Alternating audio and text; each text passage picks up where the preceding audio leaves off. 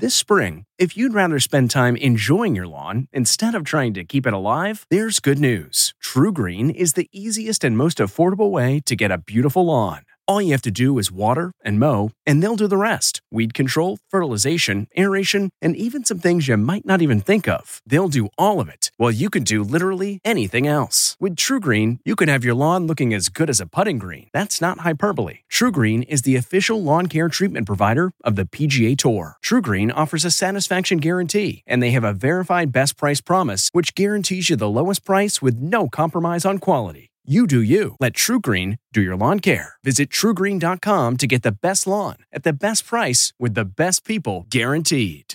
This podcast is supported by FedEx. FedEx offers fast delivery, more visibility, simple returns, and weekend home delivery to 98% of the U.S. population on Saturday and 50% on Sunday. With FedEx, you get picture proof of delivery, ensuring you always know where your package is. Returns are simple with packageless and paperless returns. Plus, FedEx Ground is also faster to more locations than UPS Ground. See the FedEx service guide for delivery information. So, what are you waiting for? See what FedEx can do for your business. Absolutely, positively FedEx. This episode is brought in part to you by Audible, your go-to destination for thrilling audio entertainment. Whether you're looking for a hair-raising experience to enjoy while you're on the move or eager to dive into sinister and shocking tales, Audible has an exclusive collection of thrillers from best-selling authors that will keep you on the edge of your seat. Like James Patterson's first audio-only thriller, The Coldest Case. Experience stories like never before, where every chilling detail is brought to life by captivating sound design. Plus, as an Audible member, choose one title a month to make yours forever. And now, new members can try Audible free for 30 days. Just visit audible.com/WonderyPod or text WonderyPod to 500-500. That's audible.com/WonderyPod or text WonderyPod to 500-500. 60 Minutes, coming up next. Welcome to Play It, a new podcast network featuring radio and TV personalities talking business, sports, tech, entertainment, and more. Play it at play.it. I'm Lex Friedman. I run my own business, so I know from experience hiring new employees can be tough. Posting your job in one place isn't enough to find quality candidates. If you want to find the perfect hire, you need to post your job on all the top job sites. And now you can. With ZipRecruiter.com, you can post your job to 50-plus job sites, including social networks like Facebook and Twitter, all with a single click.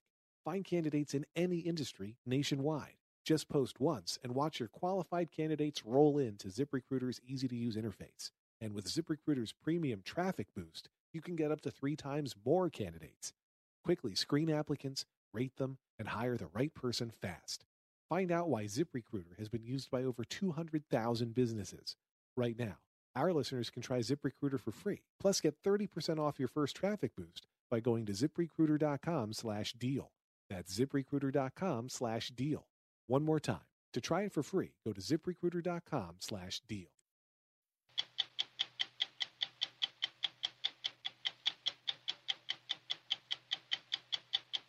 We begin tonight with a story by Bob Simon, our colleague and friend, whom we lost this past Wednesday in a tragic car accident. In a 47-year career reporting from every corner of the globe, Bob set the standard for CBS News. On Wednesday evening, Bob finished a story intended for this broadcast tonight. It's especially fitting that the producer was his daughter, Tanya, a veteran producer at 60 Minutes who from time to time worked with her dad. We thought the best way to pay tribute, and what Bob would have wanted, would be to put his story on the air in his own words, beginning right here. The worst Ebola outbreak on record has killed 9,000 in West Africa.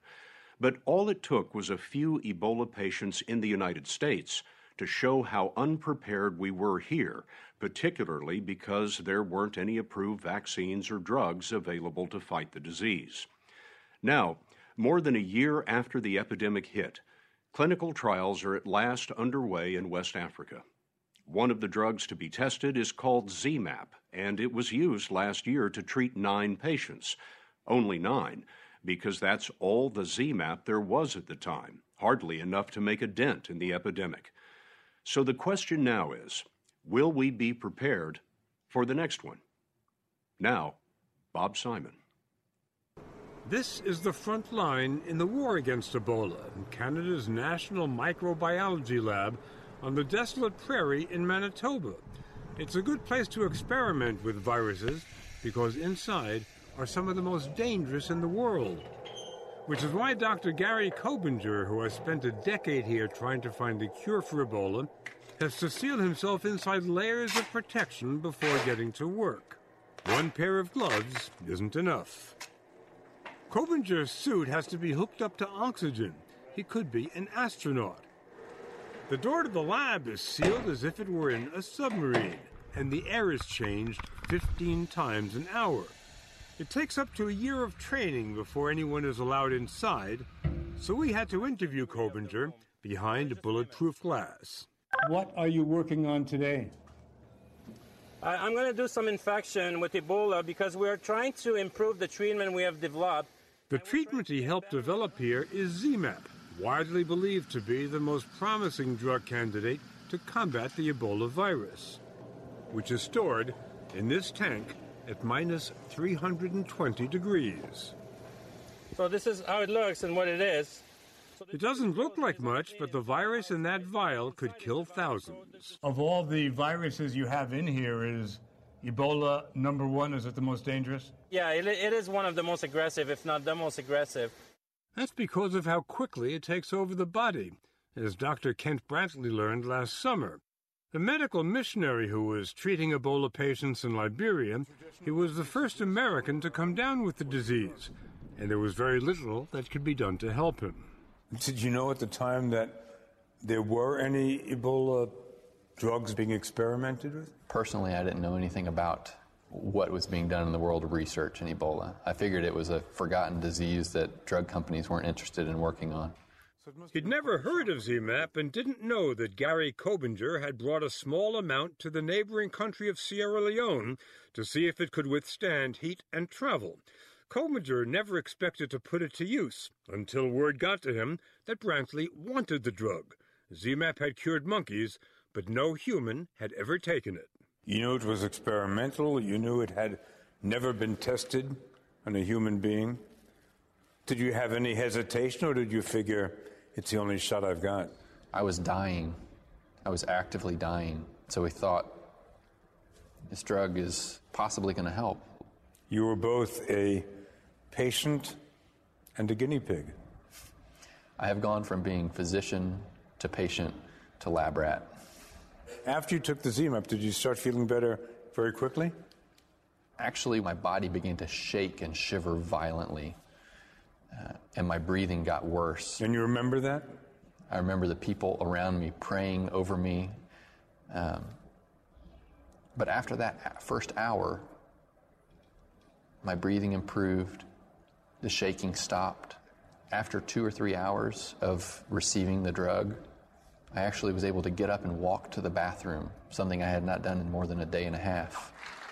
It's impossible to say what role ZMapp played in Brantley's recovery, because it also received an experimental blood transfusion and first-rate medical care in the United States. Still, after his story got out, there was a mad scramble for the 8 antidotes that remained of what was being called a miracle drug. So putting things in the simplest possible terms, you have invented a cure for Ebola. We hope. You've done experiments. I know it works. I don't need to be convinced. You know it works. Guarantee you that it works. I will take it in the flesh myself if I will get Ebola. But to really make this a real scientific fact, it needs what's called a randomized trial. But before any kind of trial could begin, supplies of ZMapp ran out. Now, more than a year after the outbreak hit, just enough is finally being produced for a small clinical trial in Liberia that could start as soon as next week. If West African lives are to be saved, salvation may well come from Western Kentucky, from these nondescript greenhouses in Owensboro. Their product? A plant usually more associated with destroying lives than with saving them. Tobacco.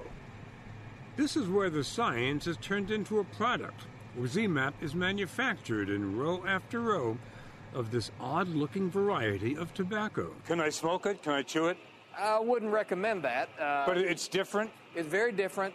Hugh Hayden is the president of Kentucky Bioprocessing, which was recently bought by cigarette giant Reynolds American.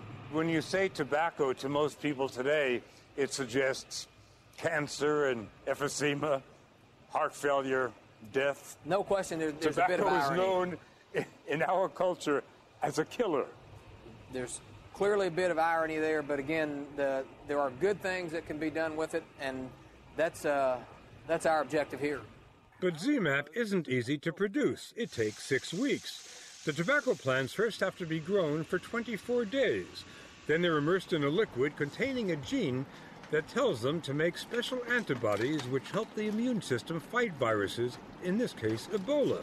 As the plants grow, they copy those antibodies over and over again. Xerox machine for antibodies. That's essentially what it does. It makes it over and over and over again. The leaves are then ground up into a liquid, which looks like a juice you'd buy at a health food store. Since ZMapp is made up of 3 different antibodies, the process has to be repeated 3 times using 6,000 pounds of new tobacco plants. And the yield? How much ZMapp will you get out of 3 tables like this? How many people can you cure of Ebola if it works? It would be dozens, best case. Dozens? Dozens. Which is not very much. Not very much?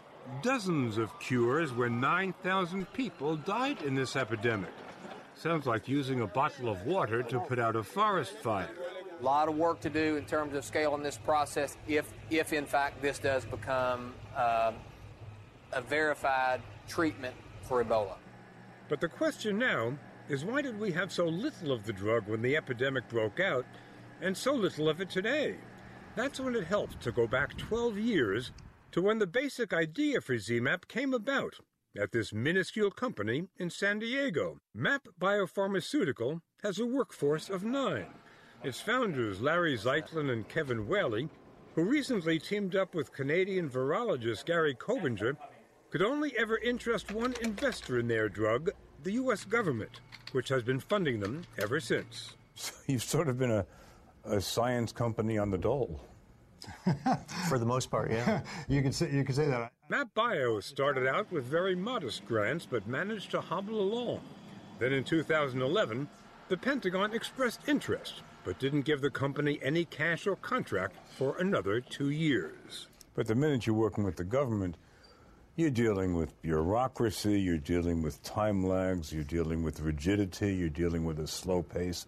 Why didn't you go the venture capital route? These are the kind of products that venture capitalists are not enthusiastic about because they don't have a near-term horizon for near return on investment. So we really needed the government on this one. We certainly did. The government started funding companies like MAP Bio long before the Ebola outbreak. After 9/11 and the anthrax attacks, President George W. Bush set aside billions of dollars for the acquisition of medical countermeasures against roughly a dozen radiological, nuclear, chemical, and biological threats, including Ebola. The Soviets and a Japanese cult had tried to weaponize it. And in 2006, it became the job of a little-known government agency to develop the most promising of those antidotes, of which ZMapp is one. It's called the Biomedical Advanced Research and Development Authority, or BARDA, and it is, in effect, the government's very own emergency pharmaceutical company. That's a kit that actually first responders take out. Dr. Robin Robinson heads BARDA. This is the Emergency Medical Cabinet? That's correct. His cabinet is an exhibit of the dangers which have already been conquered. Among them, vaccines for smallpox and anthrax, drugs for botulism, radiation sickness. You still have room in the cabinet. What would you like to see here that is not here yet? I hope that we actually have Ebola vaccines and therapeutics like ZMapp on the shelf. How soon do you think we'll see them there? I hope they're there next year. But that might be optimistic. Drug development takes a lot of time and costs a lot of money. And BARDA has already spent $25 million trying to fast-track ZMapp. And to increase production, It has called on government-funded manufacturing centers that were established to make drugs and vaccines quickly in case of an emergency like the Ebola epidemic. But months have gone by, and they haven't produced a single dose of ZMapp. Aren't these facilities supposed to be quick, flexible, and nimble at the same time? They are supposed to be nimble and quick in what they do. But any bureaucracy has its challenges, and certainly we can always improve on that, and we always look to do that, in fact. BARDA is now looking for other ways to make ZMapp. Dr. Robert Cadillac, President Bush's point man on biodefense, says no matter who you blame, it should never have come to this, rushing to get ready when an epidemic is in full swing. Ebola has been on the radar since '76. Drugs and vaccines are still in development. None are in the market. So why haven't they been developed? Well, and that's the issue, is whether we're spending enough resources to bring these forward in a way that is commensurate with the perceived risk. Cadillac, who helped write the legislation creating BARDA, argues it never got the budget for drug development it needed to adequately prepare the country for Ebola or for many of the other agents the government says threaten us. Are we prepared for anthrax? Do we have medical countermeasures for anthrax? Yes. Smallpox? Yes.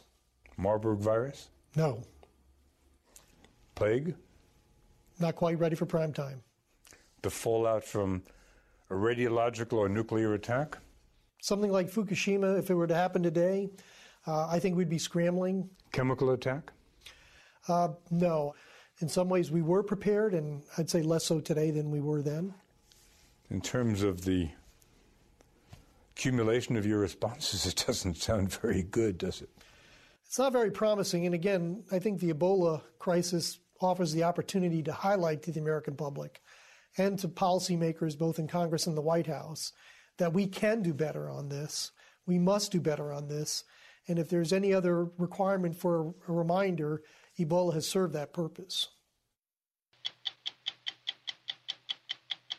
More about Bob Simon later in the broadcast, and we'll have a special edition of 60 Minutes Presents all about Bob next Sunday.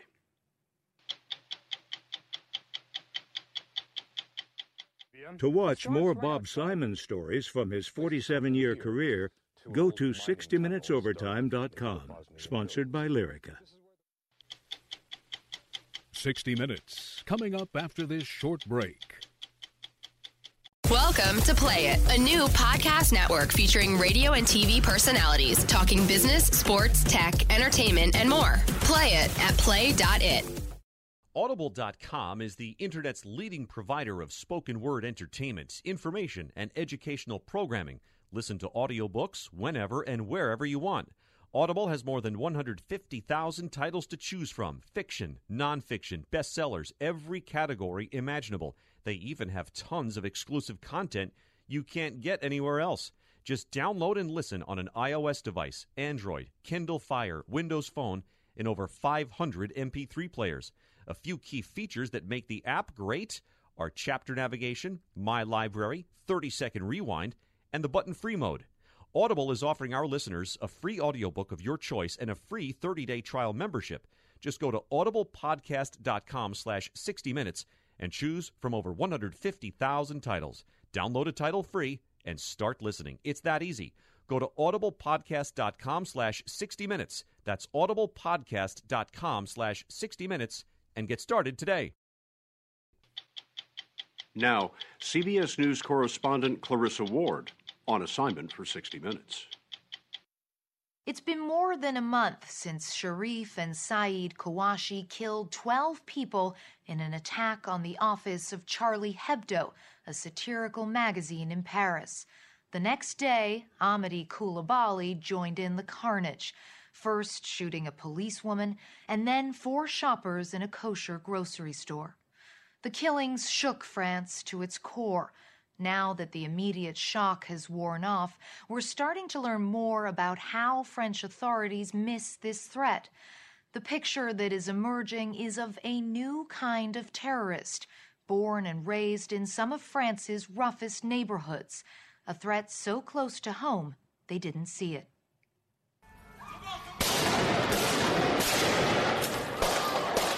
phone cameras captured the final moments of the Charlie Hebdo attack.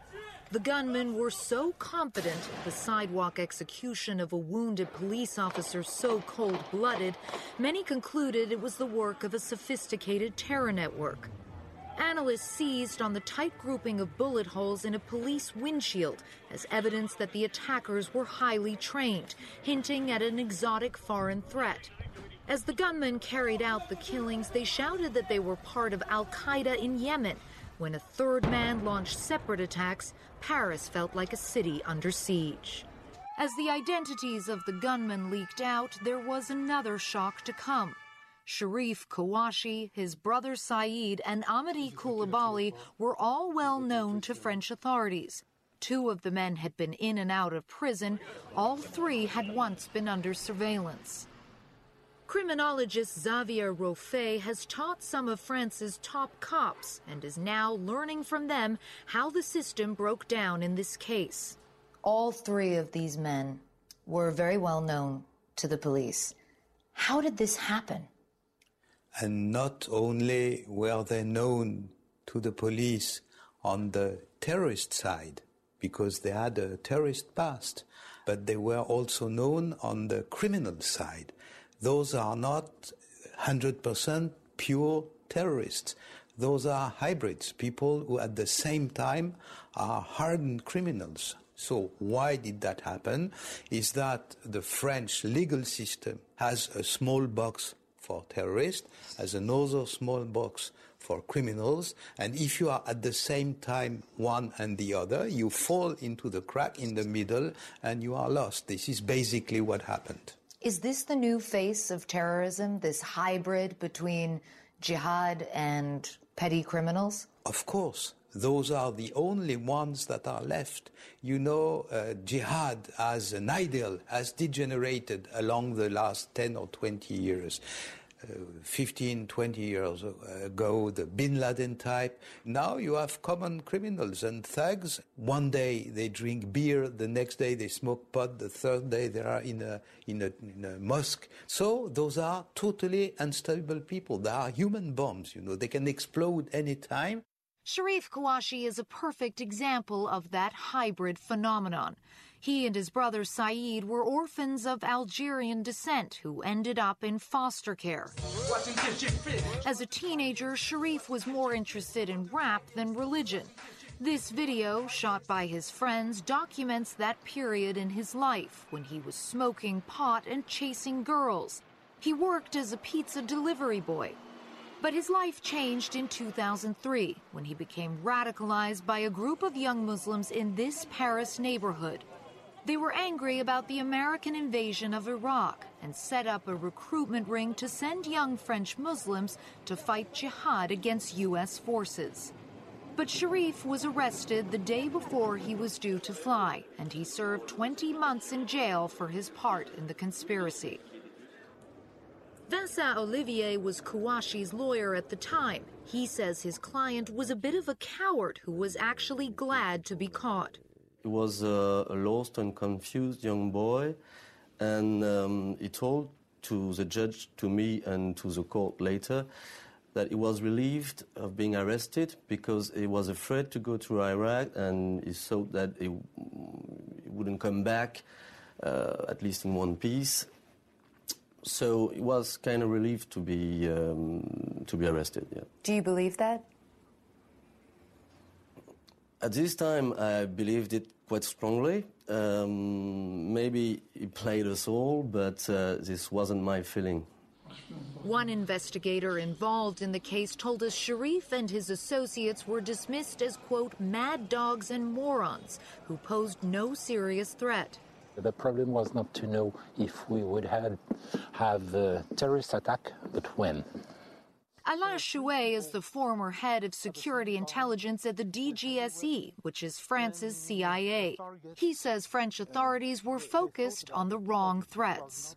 No one in Yemen, in Al-Qaeda, gave to the Kouachi brothers any instruction to attack Charlie Hebdo on such day, such time, such date. So what did they give them? What kind of instructions? They had no instructions. It's their own initiative. Some people have suggested that maybe security forces were so fixated on finding terrorist kingpins, part of a larger network, that to focus on a petty criminal like Cherif Kouachi or Amedy Coulibaly, it seemed not very exciting, not very important. When you are always catching little fishes which are forgotten after 2 or 3 years, then you try to catch the big one. And you put all your means on the possibility of catching a big one. But now it seems that little fish are the real danger. Sure, the problem is ours. The problem is in our own society, on our own territory. Amedy Coulibaly's life is a good illustration of that problem. Like Cherif, he was a hybrid. He had a long rap sheet for armed robbery and was trying to live the good life gangster style. On beach vacations, he posed for pictures with his girlfriend who was in a bikini. But look at this later photo. The couple is still together, but the picture is radically different. This is where it's believed his transformation took place, in an infamous French prison, Fleury-Mérogis, where Coulibaly served time for robbery. It was here that he met Cherif Kouachi, and where they both came under the influence of this man, Jamal Bagal, an al-Qaeda operative doing time for a conspiracy to blow up the U.S. Embassy in Paris. Bagal was in solitary confinement, but Coulibaly later described how the men would communicate by talking through an open window and even passing notes to each other. The dysfunctional French prison system had put the little fish in with a shark. Jamal Bagal was in solitary confinement, right? How, if you're in solitary confinement in prison, are you still able to radicalize 2 young men? It's a joke. How do you want that to isolate someone when you have 50,000 cells and 65,000 prisoners?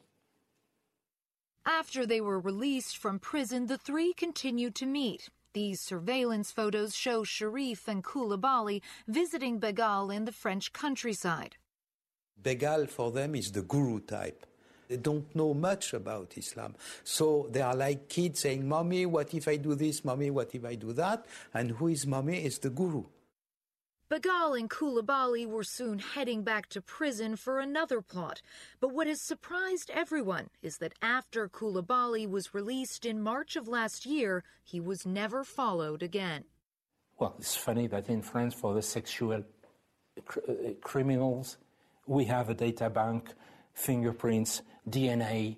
They are obliged to go to the police precinct or to the gendarmerie every week. They have to say where they live, where they work, and so on. But for the terrorists, nothing.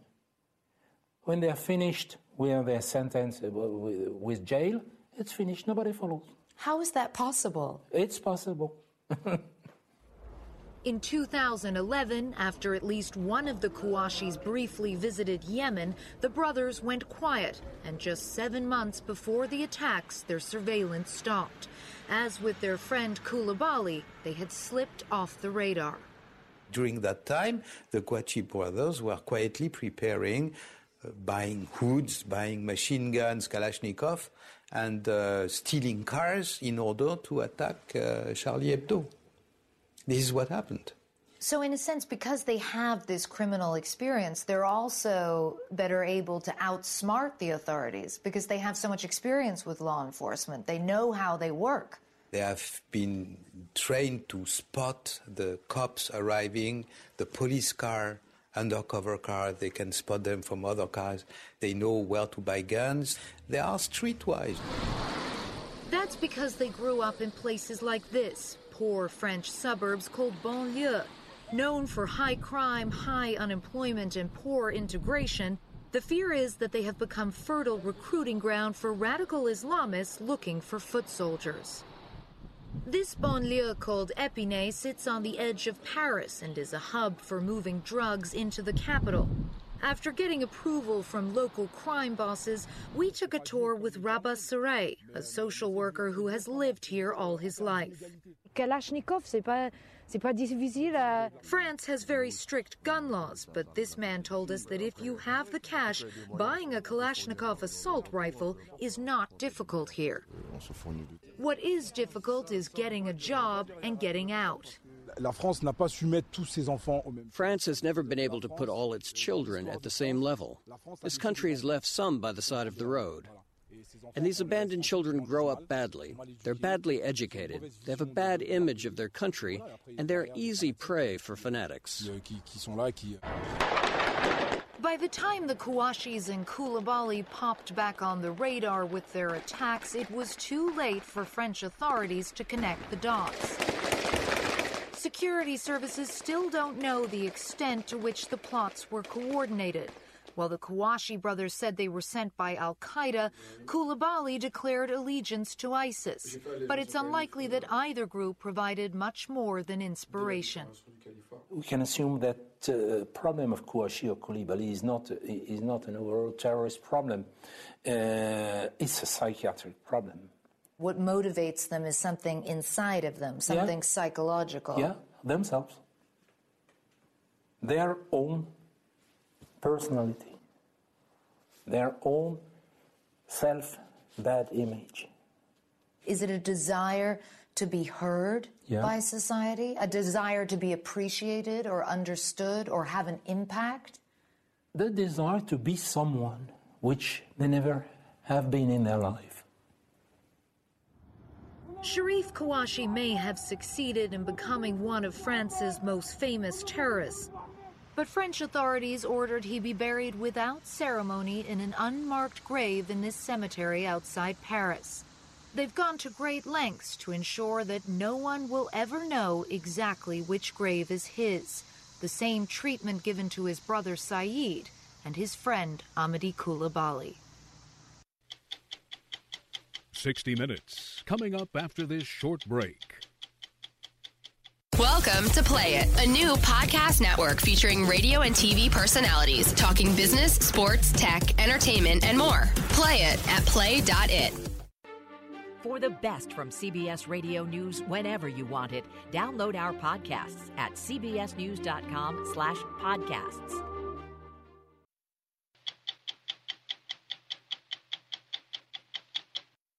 As recently as 5 years ago, you would have been forgiven for not knowing exactly who Bradley Cooper was, despite the fact that he had been in roughly 20 movies and 4 television series. Today, you have no excuse. He's had quite a year, winning acclaim for 2 roles that couldn't be more different. One on stage, portraying a sensitive soul with a horrible affliction, and the other on film as a stoic, solitary Navy SEAL in Clint Eastwood's American Sniper. The latter earned Cooper his 3rd Academy Award nomination in as many years, something only 10 male actors have ever done before. It puts him on a list with names like Marlon Brando, Jack Nicholson, Spencer Tracy, and Gregory Peck, and it announces his arrival not just as a major movie star, but as a committed, talented, and versatile actor. A friend of yours said, I think there's part of Bradley that doesn't quite believe this has happened to him. Well, believe it in as much as I believe I'm sitting here talking to you. But the thrill's still there. Don't get me wrong. The thrill is still massive. You know, I mean, I wake up very happy every day, I'll tell you that. Mr. Cooper? It's where Bradley Cooper wakes up these days that's more problematic. For the past few weeks, he's been parachuting into L.A. for 24-hour binges of obligatory pre-Oscar hoopla.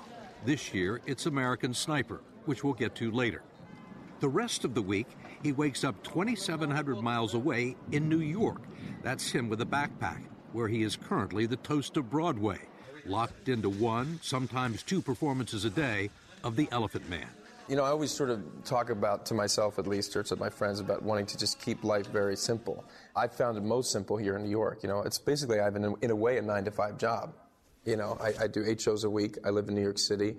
I get to walk everywhere, and just be one of the people of the city, and it's actually wonderful. You can move around all right? Oh, yeah. I mean, there's nobody with me. I just came here, I do everything on my own, so it's great. No paparazzi? People don't bug you? No, they get me on the way from where I live to the subway station, but for some reason they don't want to spend the $2.50 and ride the subway with me.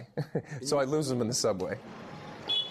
The Elephant Man has been a huge success, smashing attendance records and winning Cooper excellent reviews from Broadway's toughest critics for a role that's been part of his consciousness for decades. At age 12, he decided he wanted to be an actor after watching the movie version. It tells the story of John Merrick, a horribly deformed British man with a saintly soul who's rescued from a 19th century freak show and given sanctuary at a London hospital. 28 years later, Cooper has produced, cast, and arranged the financing for the current Broadway production. You play John Merrick. Yeah. Without any makeup, without any prosthesis. Mm-hmm. Just you, Bradley Cooper. Yeah. And you have to convince the audience that you're him. Yeah. How do you do that? By believing I'm him. That's how I do it. If I'm acting like I'm him or I don't quite make that leap of faith, there's absolutely no way you're going to believe it. I had to do a tremendous amount of work to get to a place where I do believe I'm him. Part of the work was 20 years of research, and part of it a performance unlike he's ever given. The transformation from Cooper to Merrick is shared by the audience in one of the early scenes. As the doctor is speaking to the Pathological Society, which actually is the audience of the play, and you see an actual photograph of Joseph Merrick, he is then describing all of his afflictions. From the upper jaw, there projected another mass of bone. And then I then interpret each one in a physical manner. The right hand was large and clumsy, thin, or paddle rather than a hand. Almost mimicry, almost like a mime.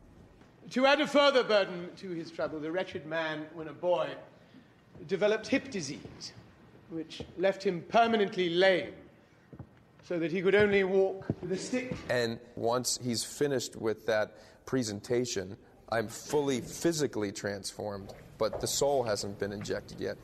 He brings the cane over, steps away, and then says, "Please." Please. And that's the first time you hear Merrick alive. That is the moment where the transformation occurs. And if I don't make that leap at that moment, the rest of the play is not going to work. But it has through 111 performances, each one ending with a standing ovation and hundreds of people outside the stage door behind police barricades waiting for Cooper's autograph or a picture. Bradley, look this way quickly, please. Or a chance to touch someone People magazine had once declared the sexiest man alive. Oh my God, Bradley. Hi. But it's a moniker that belies his intelligence and talents. He's an excellent cook, speaks fluent French, and after graduating with honors from Georgetown University with a major in English, he borrowed $70,000 to get a master's degree from the Actors Studio. How you doing, Mr. De Niro? My name is Bradley Cooper. My question is regarding Awakenings. You need a light? But Bradley Cooper was never a struggling young actor. He was making out with Carrie Bradshaw on Sex and the City while he was still at grad school. A year later, he had a TV series, Alias, alongside Jennifer Garner, and promptly paid off that college loan. But he was not an overnight sensation either. You may remember him as the obnoxious fiancé who made a big hit in The Wedding Crashers. Big tree fall hard, right? How many fingers I got up? Come on, Pepe, how many fingers I got up? Come on, you know I drive great when I'm drunk. But it took him 4 more years and a road trip to Vegas for a bachelor party to make him a movie star. The Hangover grossed nearly $500 million worldwide. We lost Doug. What are you saying, Phil? We're getting married in 5 hours. Yeah. That's not gonna happen. Really, things started to change, I guess, with Hangover. Mm-hmm. I mean, that was huge. Massive. Oh, yeah. Massive movie. Yeah. Anytime you're part of a movie that makes that much money in the box office, it's going to provide opportunities for other studios to take chances with you, just on a very mathematical level. That is the way it works. I mean, everybody has a number next to them about what their value is. And when you're casting a movie, any producer will tell you every actor has a certain amount of currency that an investor will allow them to make so that you can get your movie made. You had a perfectly good career. You would play generally either leading man or main supporting actors. And nobody during that time said, you know, Bradley Cooper's really a great actor. And now you've got 3 Academy Award nominations. How'd that happen? Opportunity. People believing in me. I mean, people that have power willing to take a chance. That's everything. You know, you got to walk through the door and show them why you should be in the room. But, you know, the door's got to, you know, be open for you to walk through it. And one of those opportunities was Silver Linings Playbook. Absolutely. In this quirky romantic comedy, Cooper played a bipolar teacher who is discharged from a psych ward, intent on reconciling with his ex-wife, only to meet Jennifer Lawrence, who's just as mixed up as he is. I was on Xanax and Effexor, but I agree, I wasn't as sharp, so I stopped. You ever take Klonopin? Klonopin, yeah. Right? Jesus. Like, is it what? Yeah. It landed Cooper his first Oscar nomination. I'm Federal Agent Richard Damaso. The next year, he was nominated again in a supporting role for his portrayal of whacked-out FBI agent Richie Damaso in American Hustle. I have a warrant for... Sorry, do I have the wrong office? This 701? Both films were written and directed by David O. Russell, the first to realize Cooper's potential. Why do you think he cast you? You know, I think that he saw something that he believed in. I remember him saying to me, you know, I've only seen you in first and second gear, and I think you've got about 6 gears. So I want to go to those gears. And I want people to see that this is the kind of landscape that you're working with this actor. And that gave me a tremendous amount of confidence. I just want to get the bad guys, but if I can't see him, I can't shoot him. Once again, in American Sniper, Cooper has turned in a performance that is vastly different than anything he has ever done. In a film The New Yorker called a subdued celebration of a warrior's skill and a sorrowful lament over his alienation and misery. I'm coming home. It has generated heated debate about the morality of the war in Iraq and nearly $300 million at the box office. Do you think this is a political movie? You know, my reaction is like, no, but then we can have a discussion about everything's political. Do you know what I mean? But no, I never saw that. I saw that as telling a personal story. It's the story of Chris Kyle, a Navy SEAL sniper who survived 4 tours in Iraq with 160 confirmed kills, protecting the backs of U.S. Marines in places like Fallujah and Sadr City. And it's about the toll it took on him and his family. Most challenging role you've ever had? Oh, without question. And for nothing else other than, Steve, that he was a real human being. It's like you just work hard, do all the work, and then hopefully you just pray that it just starts to happen so that when you walk on that set that first day, he's there. To make it happen, Cooper decided he needed to put on 40 pounds of muscle to capture Kyle's enormous physical presence and calm demeanor. For 3 months, he ate 6,000 calories every day and spent 8 hours working out and perfecting Kyle's Texas accent. The weekends were spent on sniper training with former SEALs. What were you trying to convey with this movie? I mean, what did you hope to convey? If we were able to hit the bullseye. One was vets, men and women in the service who watch the movie feel like they see their story up there or they can relate to it. Number 2 would be people, the 99% of the population that knows nothing about what military men in service go through or their families, would see it in a different light and say, oh, wow, I had no idea. Hold on, I got a woman and a kid 200 yards out moving towards the convoy. And she's carrying something. Yeah, she's got a grenade. She's got an RKG Russian grenade. She's saying to the kid, you got eyes on this? Can you confirm? Negative. You know the ROV. Your call. I'm on the gun. I've shot live ammo through it, and I've seen what it does. I know that I can take them out if I want to. But my whole stomach, Steve, turned like that the minute I saw them through the crosshairs. Even though it was an empty gun, there are no bullets. You know, they're actors. It's not a real Russian grenade. But because of the work that I had done, it was enough so that my body physically changed. So those little things key you into what maybe having a glimpse of what any soldier has to go through.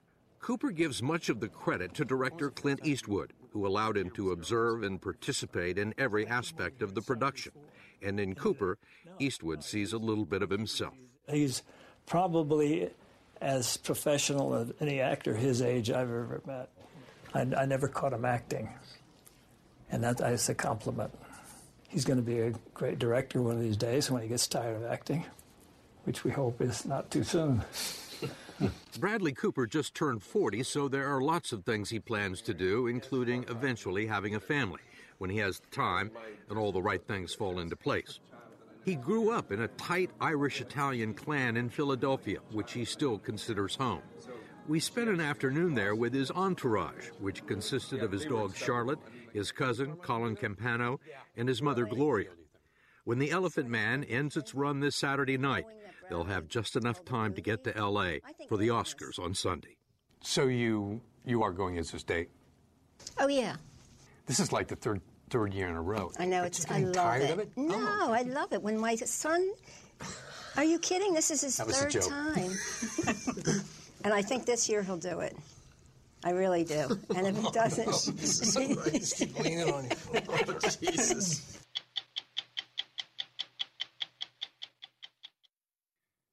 We lost Bob Simon this past Wednesday night.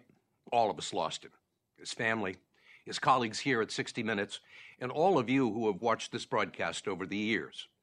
We lost his curiosity, his unparalleled writing ability, his calm bravery under fire. And we lost his sense of justice and his sense of the absurd, both of which he brought to so much of his reporting. Bob has been both a model and an inspiration to many of us during the 47 years he spent at CBS News. Next Sunday, we'll broadcast a full tribute to him, including some of his and our favorite Bob Simon stories. I'm Steve Croft. Good night. How powerful is Cox Internet? Powerful enough to let your band members in Vegas, Phoenix, and Rhode Island jam like you're all in the same garage. Get gig speeds powered by fiber from Cox. It's internet built for tomorrow, today. Cox, always building better. Download speeds up to 1 gigabit per second. Cox Internet is connected to the premises via coaxial connection. Speeds vary and are not guaranteed. Cox terms and other restrictions may apply. I'm CBS News correspondent Major Garrett, host of the podcast Agent of Betrayal, the double life of Robert Hanssen. During the Cold War, FBI agent Robert Hanssen traded classified secrets to the Kremlin in exchange for cash and jewels. In the podcast, you'll hear from Hanssen's closest friends, family members, victims, and colleagues for the most comprehensive telling of who Robert Hanssen really was. Binge the entire series now. Agent of Betrayal, the double life of Robert Hanssen is available on the Wondery app, Amazon Music, or wherever you get your podcasts. The Hargan women seemed to have it all. We were blessed. My mom was amazing. But detectives would soon discover... Inside the house, there were the bodies of 2 women. A story of betrayal you would struggle to believe if it wasn't true. I am just praying to God, this is a sick joke. From 48 Hours, this is Blood is Thicker, the Hargan family killings. Listen to Blood is Thicker, the Hargan family killings, wherever you get your podcasts.